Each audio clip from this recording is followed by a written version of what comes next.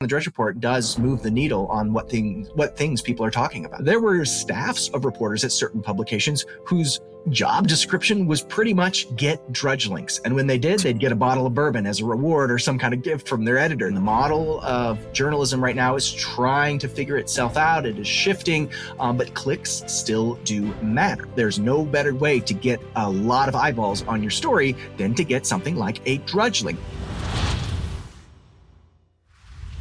All right, folks, we're just day 2 into the week, but a lot's happening in Trump world and in politics. Tomorrow is Valentine's Day. It's the start of Lent. It is going to be, for those of you who don't know, I'll talk about this a little tomorrow maybe, but I'm going hardcore for Lent this year on a lot of fronts. Maybe I'll break that down for you tomorrow because we've got a lot to get to. But tomorrow is also Valentine's Day. So it's going to be a big day for the church. If those of you who are focused on kicking off Lent the right way, plus, anyway, a lot to break down. Let me tell you what we're going to talk to today. If you've ever looked at the Drudge Report, wondered everything behind it, we have an amazing guest today. He's got a new podcast called Finding Matt Drudge, and we're going to talk a lot about the influence that Matt Drudge has had on our political scene, where he is, how he does what he does. So amazing. What we're about to get to. But before we do that, last night, Trump calling for a major shakeup at the Republican National Committee. As you recall, Ronna McDaniel said, okay, after the primary in South Carolina, which is on Saturday, not this Saturday, the next Saturday, she's going to be stepping down at some point. Well, Trump weighed in. He wants Michael Whatley as the next chairman of the RNC, who is the current chairman of the North Carolina party and who Trump had previously endorsed for co-chair and lost. Then he wants his daughter-in-law, Laura Trump, who's been barnstorming the country, raising money and doing all sorts of stuff, to be the new co-chairman. Now, remember, the RNC has this rule where the chair has to be of one gender and the other one not. We're not talking identify either. You have to really be a dude, and then the other one has to be a female or vice versa, which is why Ronna is the chair, and then there's a guy named Drew McKissick from South Carolina as co-chair. Well, if Michael Whatley becomes the new chair, then you have to have a female co-chair. That's why he is supporting Laura. And RNC rules allow that the chair and the co-chair not necessarily be members of the committee, which is why Whatley, technically is a member of the RNC, but Laura would not be. Anyway, this is a lot to get to. And then he wants to install one of his chief campaign advisors, Chris Cillizza, as the COO, the chief operating officer. This is going to be really interesting to watch how it breaks down because there's nothing that says the RNC has to do this. That's happening tonight. There's a race to replace George Santos. We're going to keep an eye on that. It should be really close. I will say this at the forefront. Special elections are special. Yes, there are lessons in every race, but if we win the race, people should not freak out that this is awesome for us. And if we lose the race, don't get too concerned. Special elections are special. I'm excited to win. Some interesting fronts on the White House press office front. John Kirby elevated to the same rank as Karine Jean-Pierre. That's going to cause a little more tension. Meow. And then Trump is actually in New York for the Stormy Daniels case. There was talk that he was going to go to Georgia for the Fannie Willis misconduct trial. No way. He's flying to New York. All right.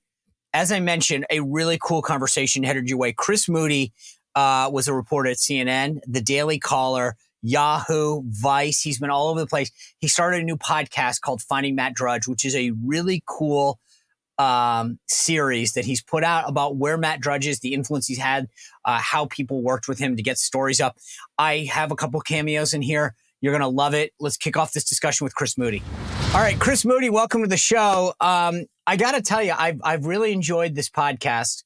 What made you want to? The thing that I thought was interesting of all the people that have come and gone in politics over maybe the last few decades, what made you so intrigued by finding out where Matt Drudge was? Well, I've been working with a reporter named Jamie Weinstein, who's producing this project. And we looked back at kind of the mid-1990s and the profound impact that Matt Drudge had on media and on politics. And that impact continued for years and years. He was somebody who was so in the spotlight. He was on Meet the Press. He was on C-SPAN all of the time. He had his own radio show, TV show. The guy went on Letterman, completely just out there and open, breaking news quite a bit, and just being a person that people wanted to have on their shows and have his ear.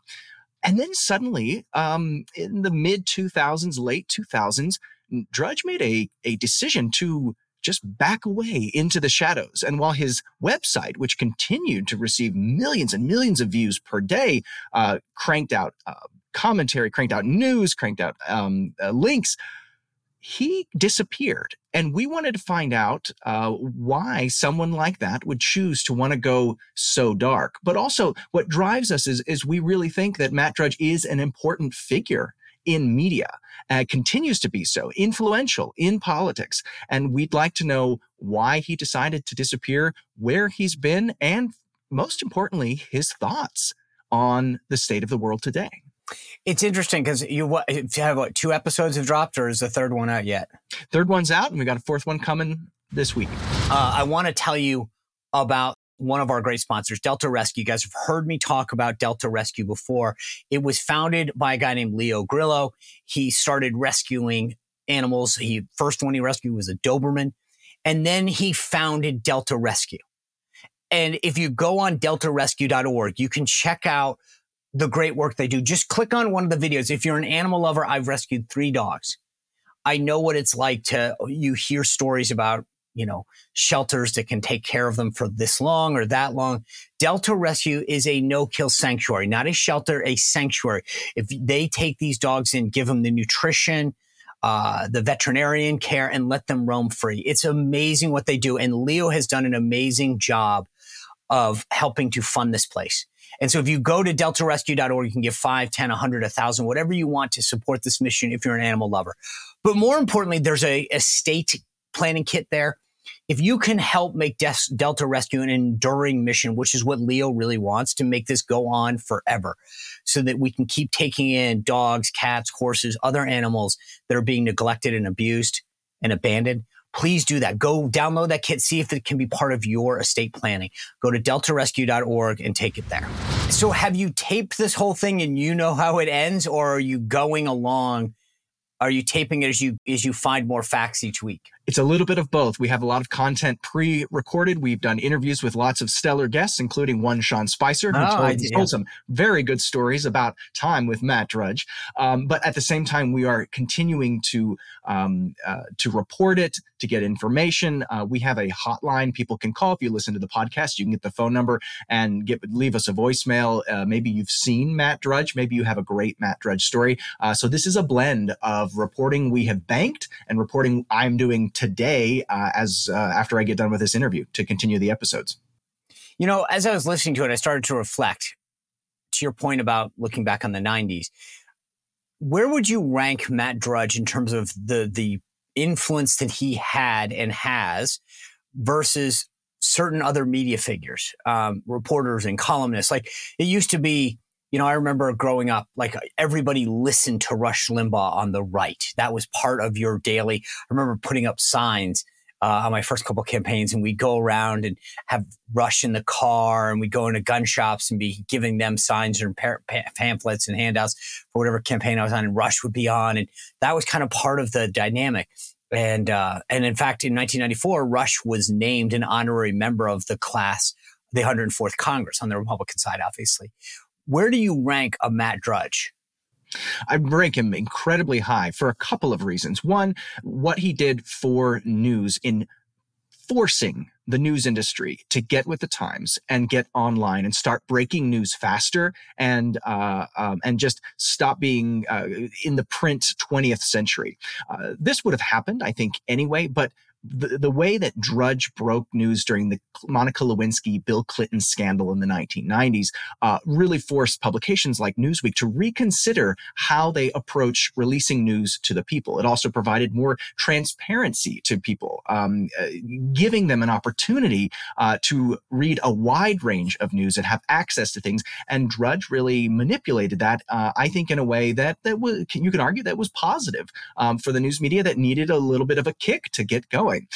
In terms of his impact, think about how many reporters would read the Drudge Report on a momentary, daily basis, constantly refreshing it or having it as their homepage, and then that dictating the reporting that they did, going all the way up to the big three, ABC, NBC, CBS, the kind of things that would appear on the nightly news, the kind of things that Rush would read on his show for conservative viewers.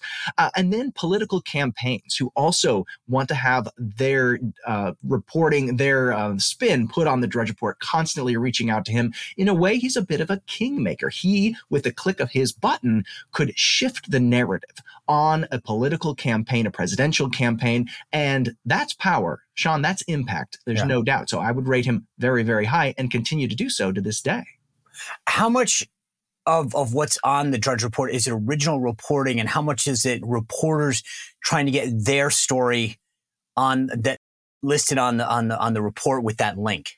There's no doubt that a majority of what he does, especially in the last few years, has been an aggregation site, a very powerful one, where if you get that Drudge link, you know that the right kind of people are going to see it. That's why reporters spend so much time and effort really trying to get their links onto the Drudge Report. But as we all know, every once in a while, he gets a special bit of inside information and he will report it. Starting even before Monica Lewinsky, he was doing that a lot with Hollywood stories. He would dig in the garbage at CBS Studios to get the ratings and then release them before anybody else had reported them. That kind of shoe leather reporting was very, very real. And he would be talking to Washington, to insiders, to White House insiders, and continuing those conversations with administration staffers in the Bush White House, and even with Hillary Clinton's presidential campaign, and with the Trump White House, of course. And so he does original reporting. We do see that, but perhaps less so than we used to. But even so, that link on the Drudge Report does move the needle on what things people are talking about.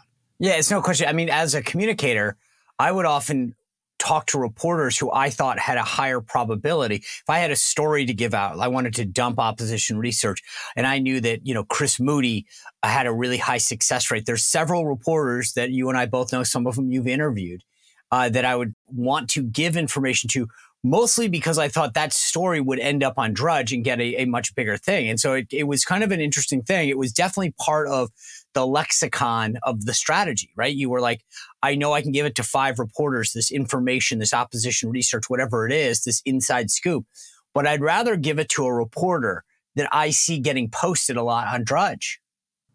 Man, that is so true. There were reporters who developed, I don't want to overuse the word relationship, because very few people had a relationship with Matt Drudge and still do today, but they were successful in getting their links to him. And they were consistent sources for him that he looked to, and he had his favorite reporters. There were staffs of reporters at certain publications whose job description was pretty much get Drudge links. And when they did, they'd get a bottle of bourbon as a reward or some kind of gift from their editor. This is a real thing. Can I ask you this, as a guy, let me just stop you there for a second. You've worked at Yahoo, the Daily Caller, CNN, right? I mean, I'm missing a couple others, I think. I mentioned it earlier when we were doing the introductions. But the point that I'm getting at is, as a guy who grew up as a reporter, a shoe leather, go out, work sources, what does it say to you that that's the reward? It's, hey, if you get a link on Drudge, we're going to give you a bottle of bourbon or some other reward. Is that a good thing or a bad thing for journalism? Yeah, I think that's a great question, Sean, because this is an industry that is having a tough time trying to fill ad dollars that used to be paid on print in digital media. And for the last 20 years, that has been through traffic, through clicks. And there's no better way to get a lot of eyeballs on your story than to get something like a Drudge link. And so the incentives, I mean, you come from the Republican Party, you believe in economics, in market forces. Market forces will dictate behavior, right? People will change their behavior, and they realize, oh boy, we need all of these clicks. Let's try to gear our stories to try to get things on something like the Drudge Report that will guarantee that continued income. Now, of course, that's shifting. The model of journalism right now is trying to figure itself out. It is shifting, but clicks still do matter. Now, is that good for journalism? Look, would we all love to be nonprofit reporters that just seek truth and not even thinking about the bottom line at all? Absolutely. And many reporters do. They just do their jobs and we leave the business stuff to another team. But as we've seen, those market forces are real with layoffs after layoff. It's been very difficult for journalism in the past few years. And I don't think that's a good thing. Should writers be reporting just for one person, for Matt Drudge and what he likes? No, that's not a good thing either. But it is a natural response to real market forces. Hey, folks. I've thought about contingency planning for years. I was a graduate of the Naval War College. One of the things that we talked about all the time was what happens when things go wrong. Maybe that's a natural disaster, but what happens when the power goes out in your house for an hour, maybe a day, maybe weeks or months? Will you be ready? Could you power all of the things that you and your family needs, medical devices, electronics, tablets, computers, or even your refrigerator to make sure that you have a food supply? Well, guess what? With the Patriot Power Generator 2000X, you wouldn't have to worry about any of that.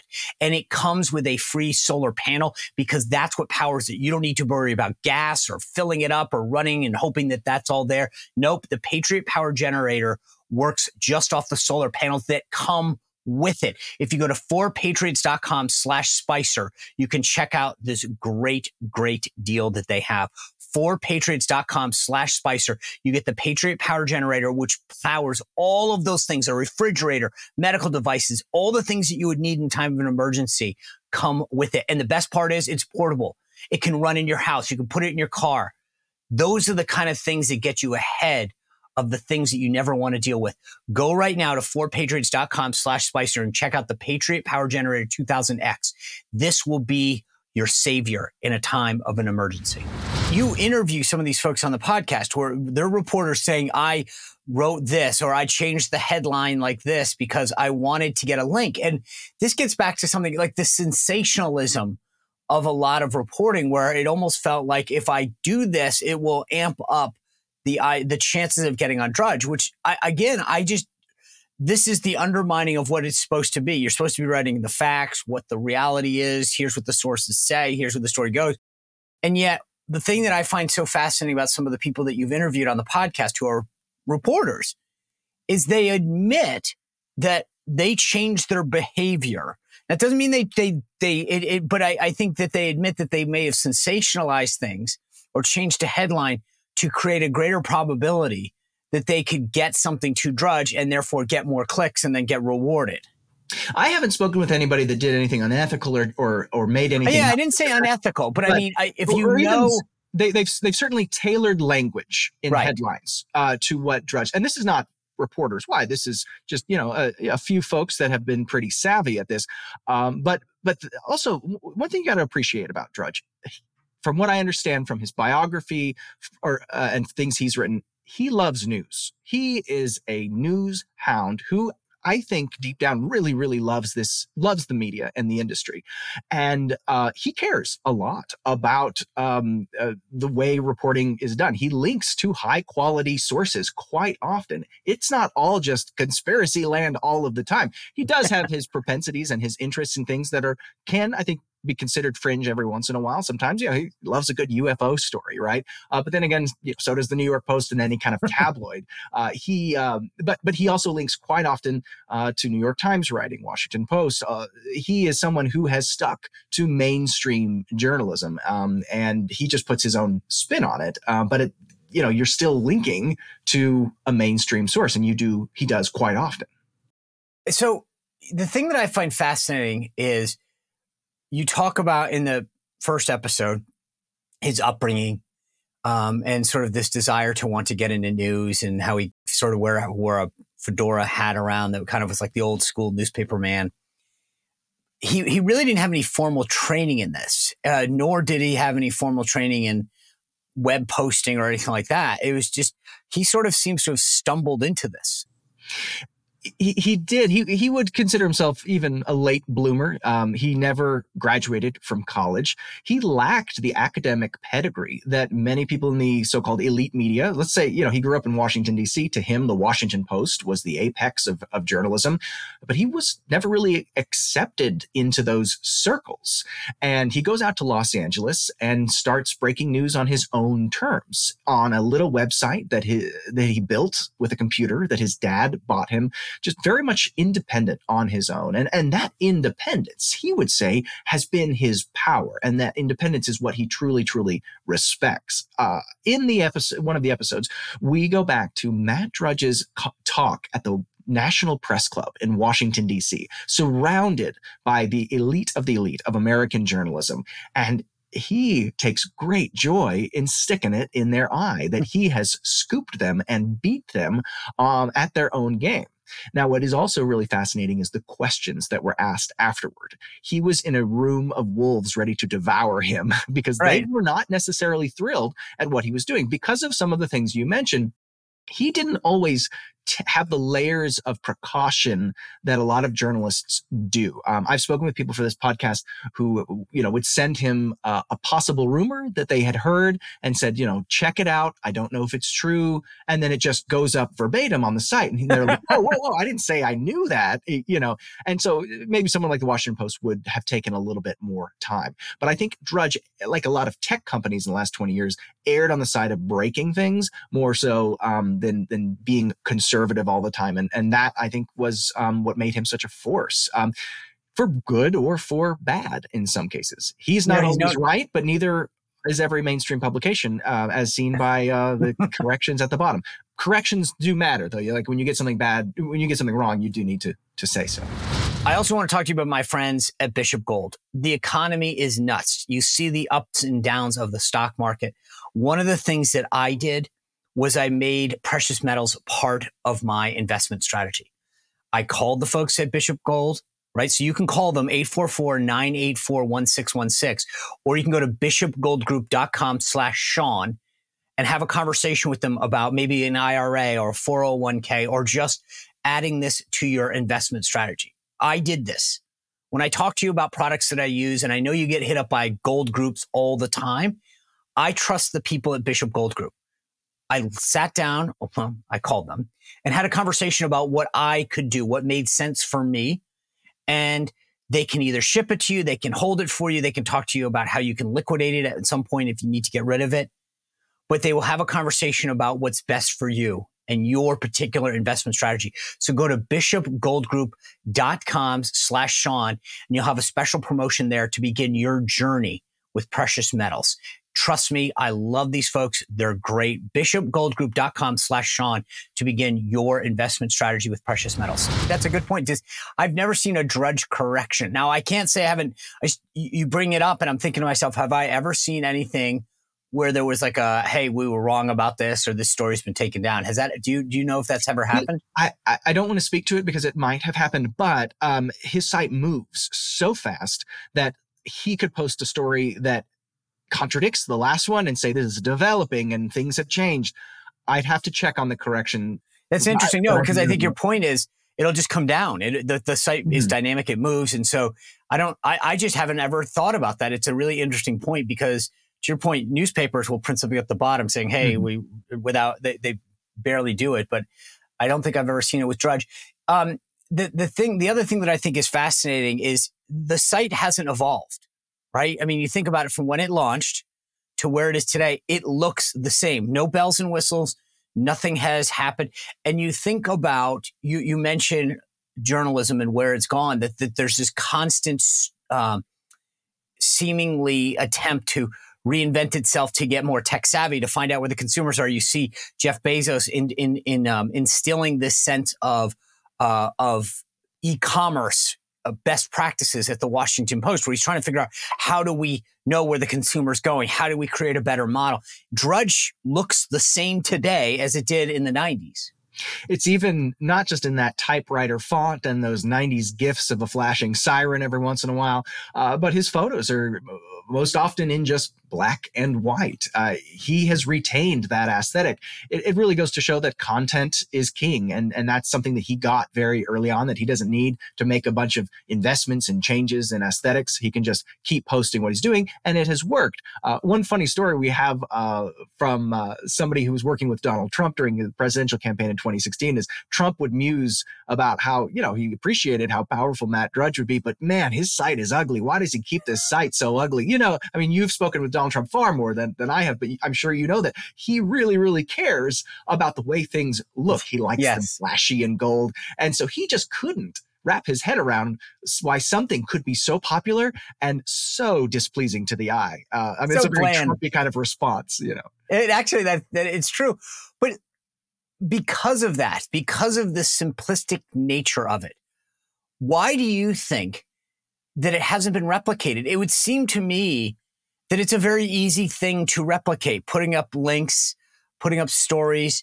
I mean, why has he endured and nobody else with all of the technology and the AI? Why has no one come in and said, I can create a better, mousetrap than this?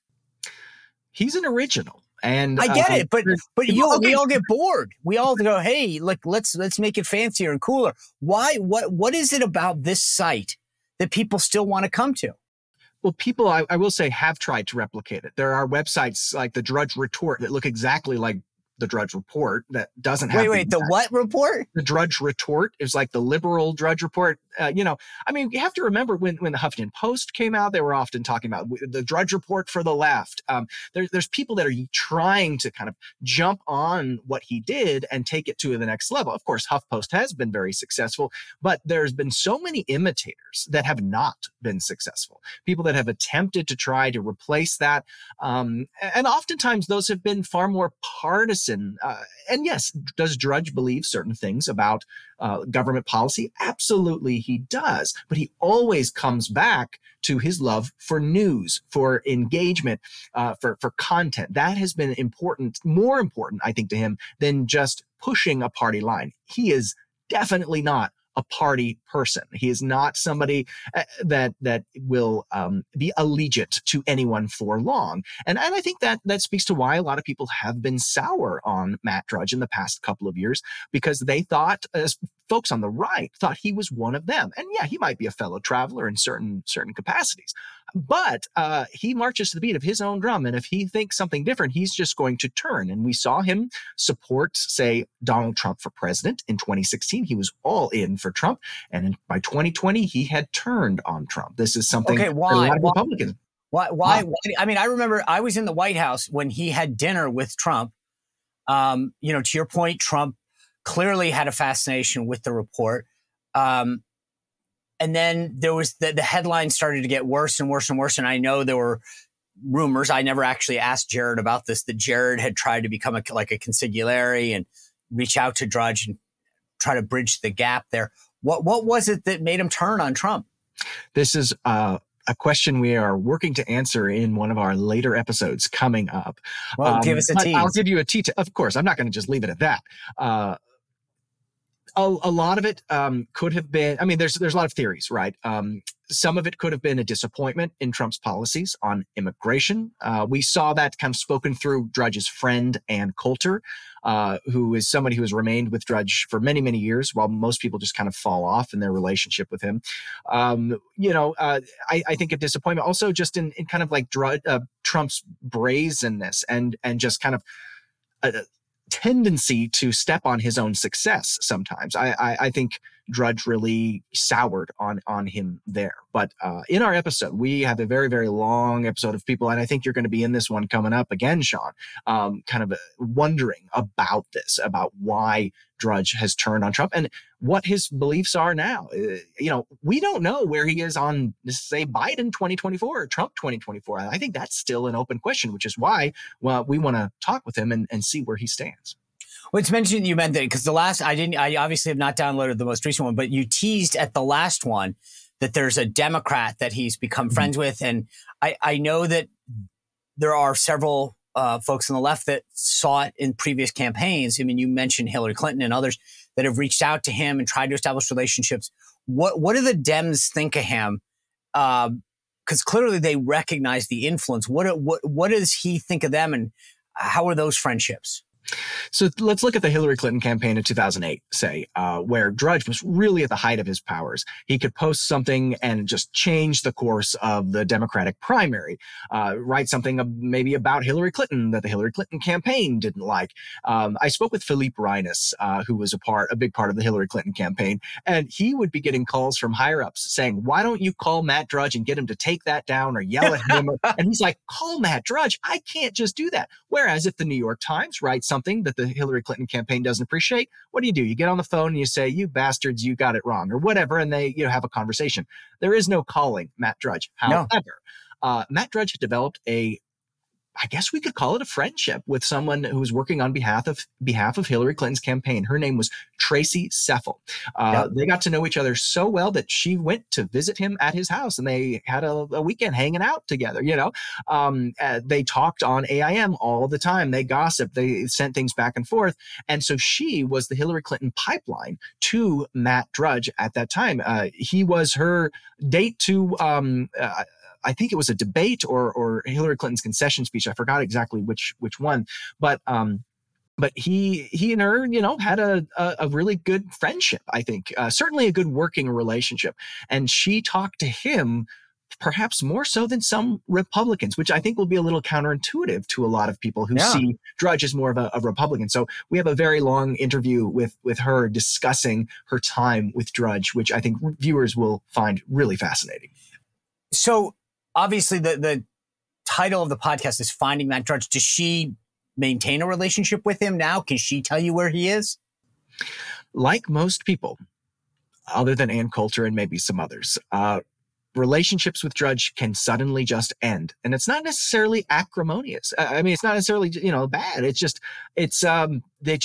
He falls off the face of the earth. He appears in your life and then he's gone. Man, I've talked to so many people who have known Drudge for a couple of years and would talk to him on the phone or whatever. And then he just suddenly stopped responding to telephone calls, stopped responding to AIM messages back when that was a mode of communication, just disappeared. He was here and then he was gone. He would appear in Washington at the White House Correspondents' Dinner, shake hands, rub shoulders, and then be out of there. And I think he liked being that kind of enigmatic Batman-esque. But don't you think, what's weird about what you said? I agree with you, but the thing that was so weird, and I don't know if it's episode 1 or 2, but you go through this, he went through this whole phase where the guy's like, has a show on Fox, a radio show, and he's on talk shows you mentioned earlier, some of the late night shows. He's going to the White House Correspondents' Dinner. He's speaking at the National Press Club, right? Soaking it all in. And then poof, it's like, I don't want any, not only that, you talk about the fact that like he's calling potential hires that work at a site and saying, no,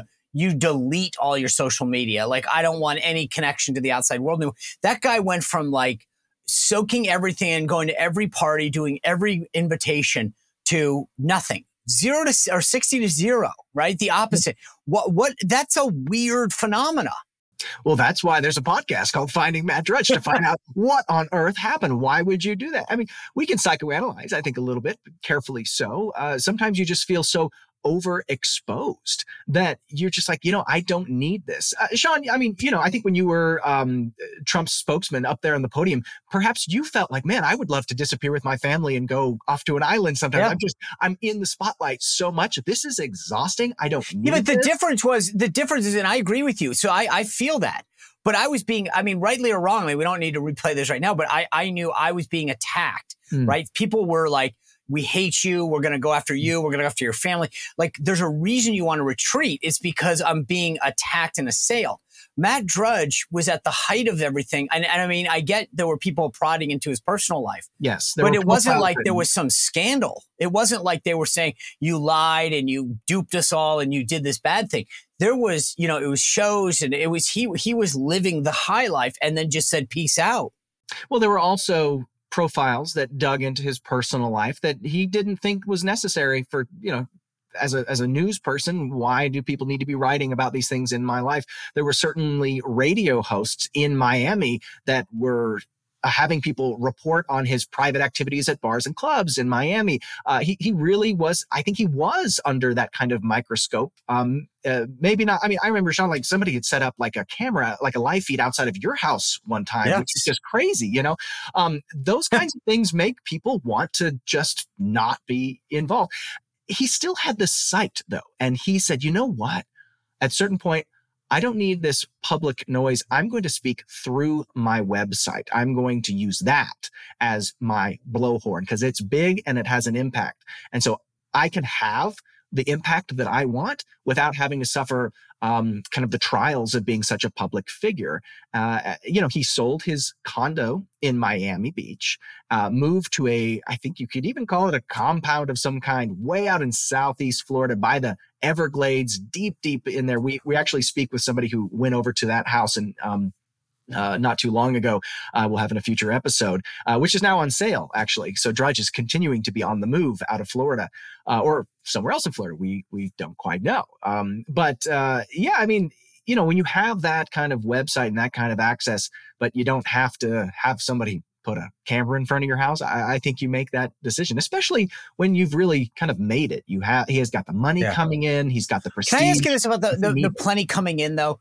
I was reading on Wikipedia, which don't get me started on Wikipedia, but it quoted a couple reporters. And I thought I had it here.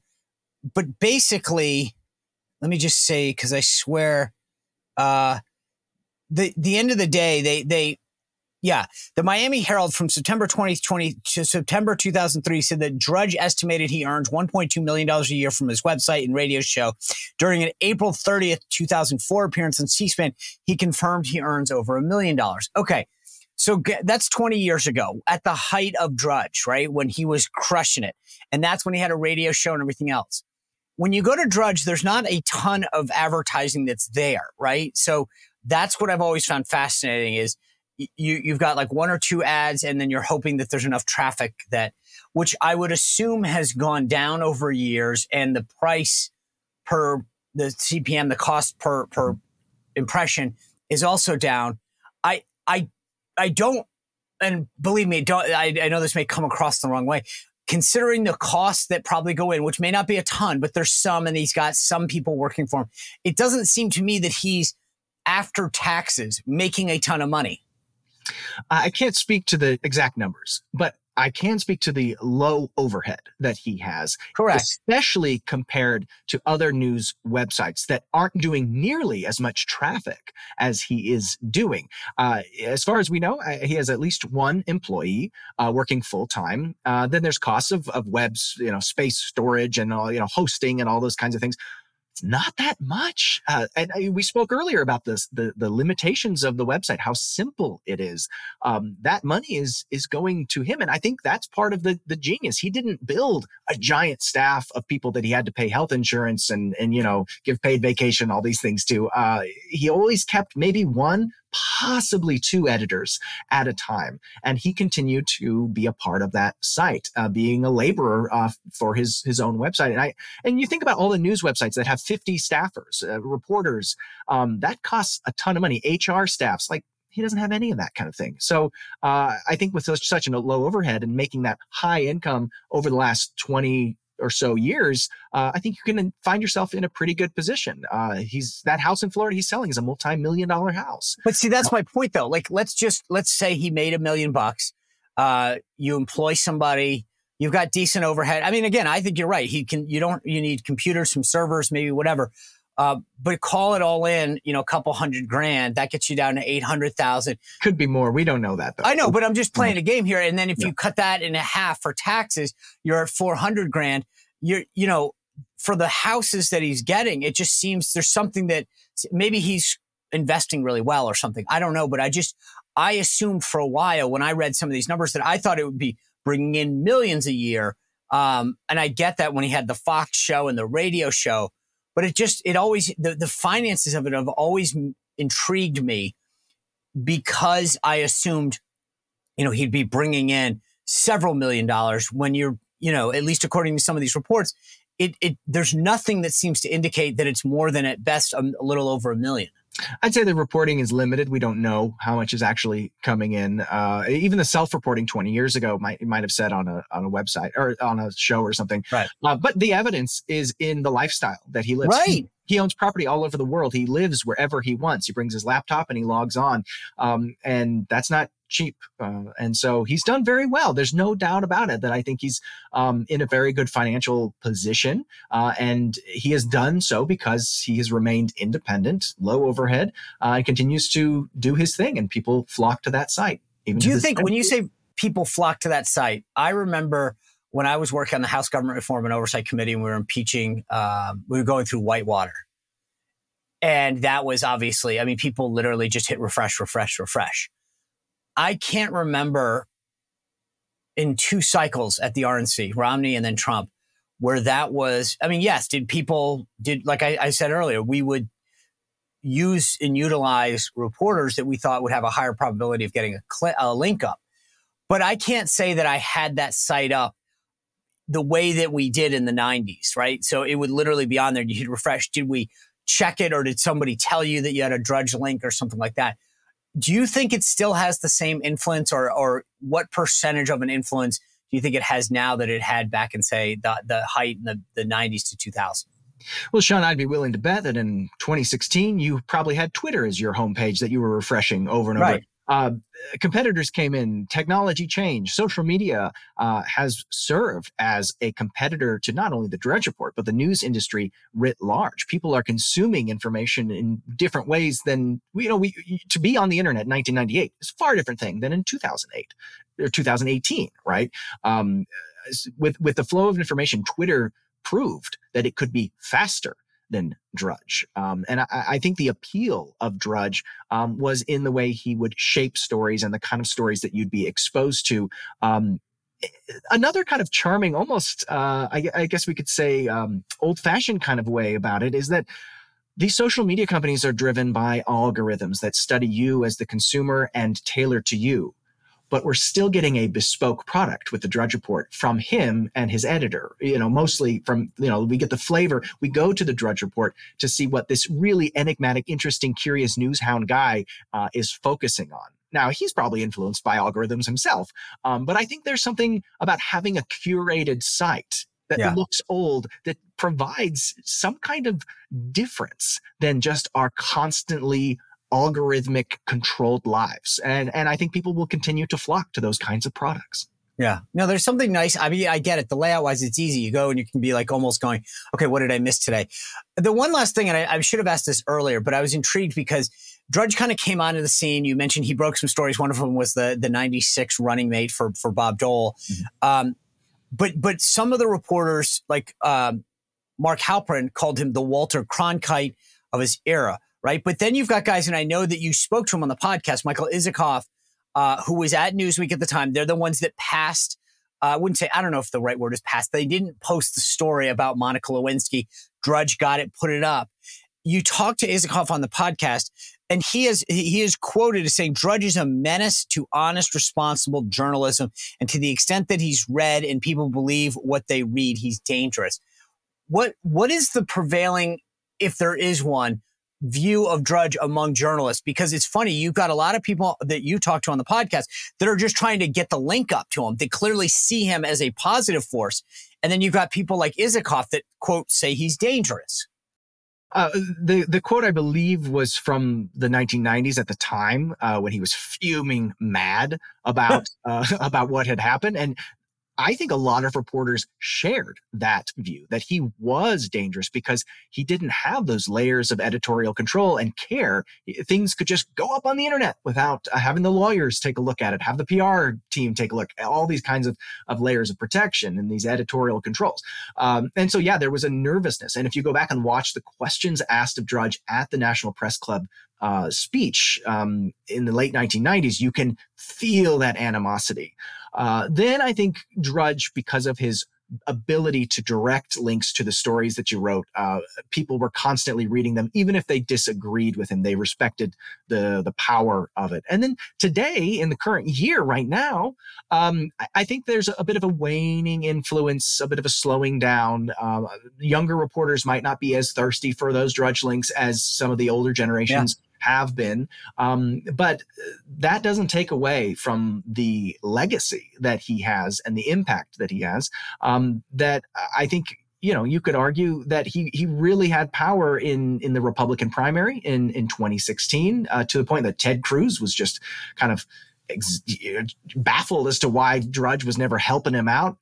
Trump certainly appreciated the support from Drudge, and I think it moved the needle in significant ways, especially at a time when primaries and general elections can be so razor thin in their margins. Yeah. Having somebody just give a little push, they might not be the kingmaker completely, but it does make a difference, and he continues to do so. And I think he continues to be somebody who is a fascination to people. And I hope we can get him on the air to voice his views beyond just on his website. So we'll see. Stay tuned. Stay tuned. We've got a few more episodes. We'll find out if you find Matt Drudge. If you listen to the podcast, as Chris mentioned, there is a phone number there. So if you've got tips or stories, you can always share them with them and potentially be featured yourself. Chris Moody, thanks for joining us. The podcast, again, is Finding Matt Drudge. It's available everywhere that you get your podcasts. Ladies and gentlemen, thanks for being with us. Tomorrow, we'll break down the results of this New York special election, tell you what it means, what the big takeaways are, plus where we are with the battle for funding on Ukraine, the battle for the RNC that I talked about earlier today. Thanks for being with us. Continue to subscribe, download, and share. We'll be back here tomorrow on The Sean Spicer Show. Thanks for joining us.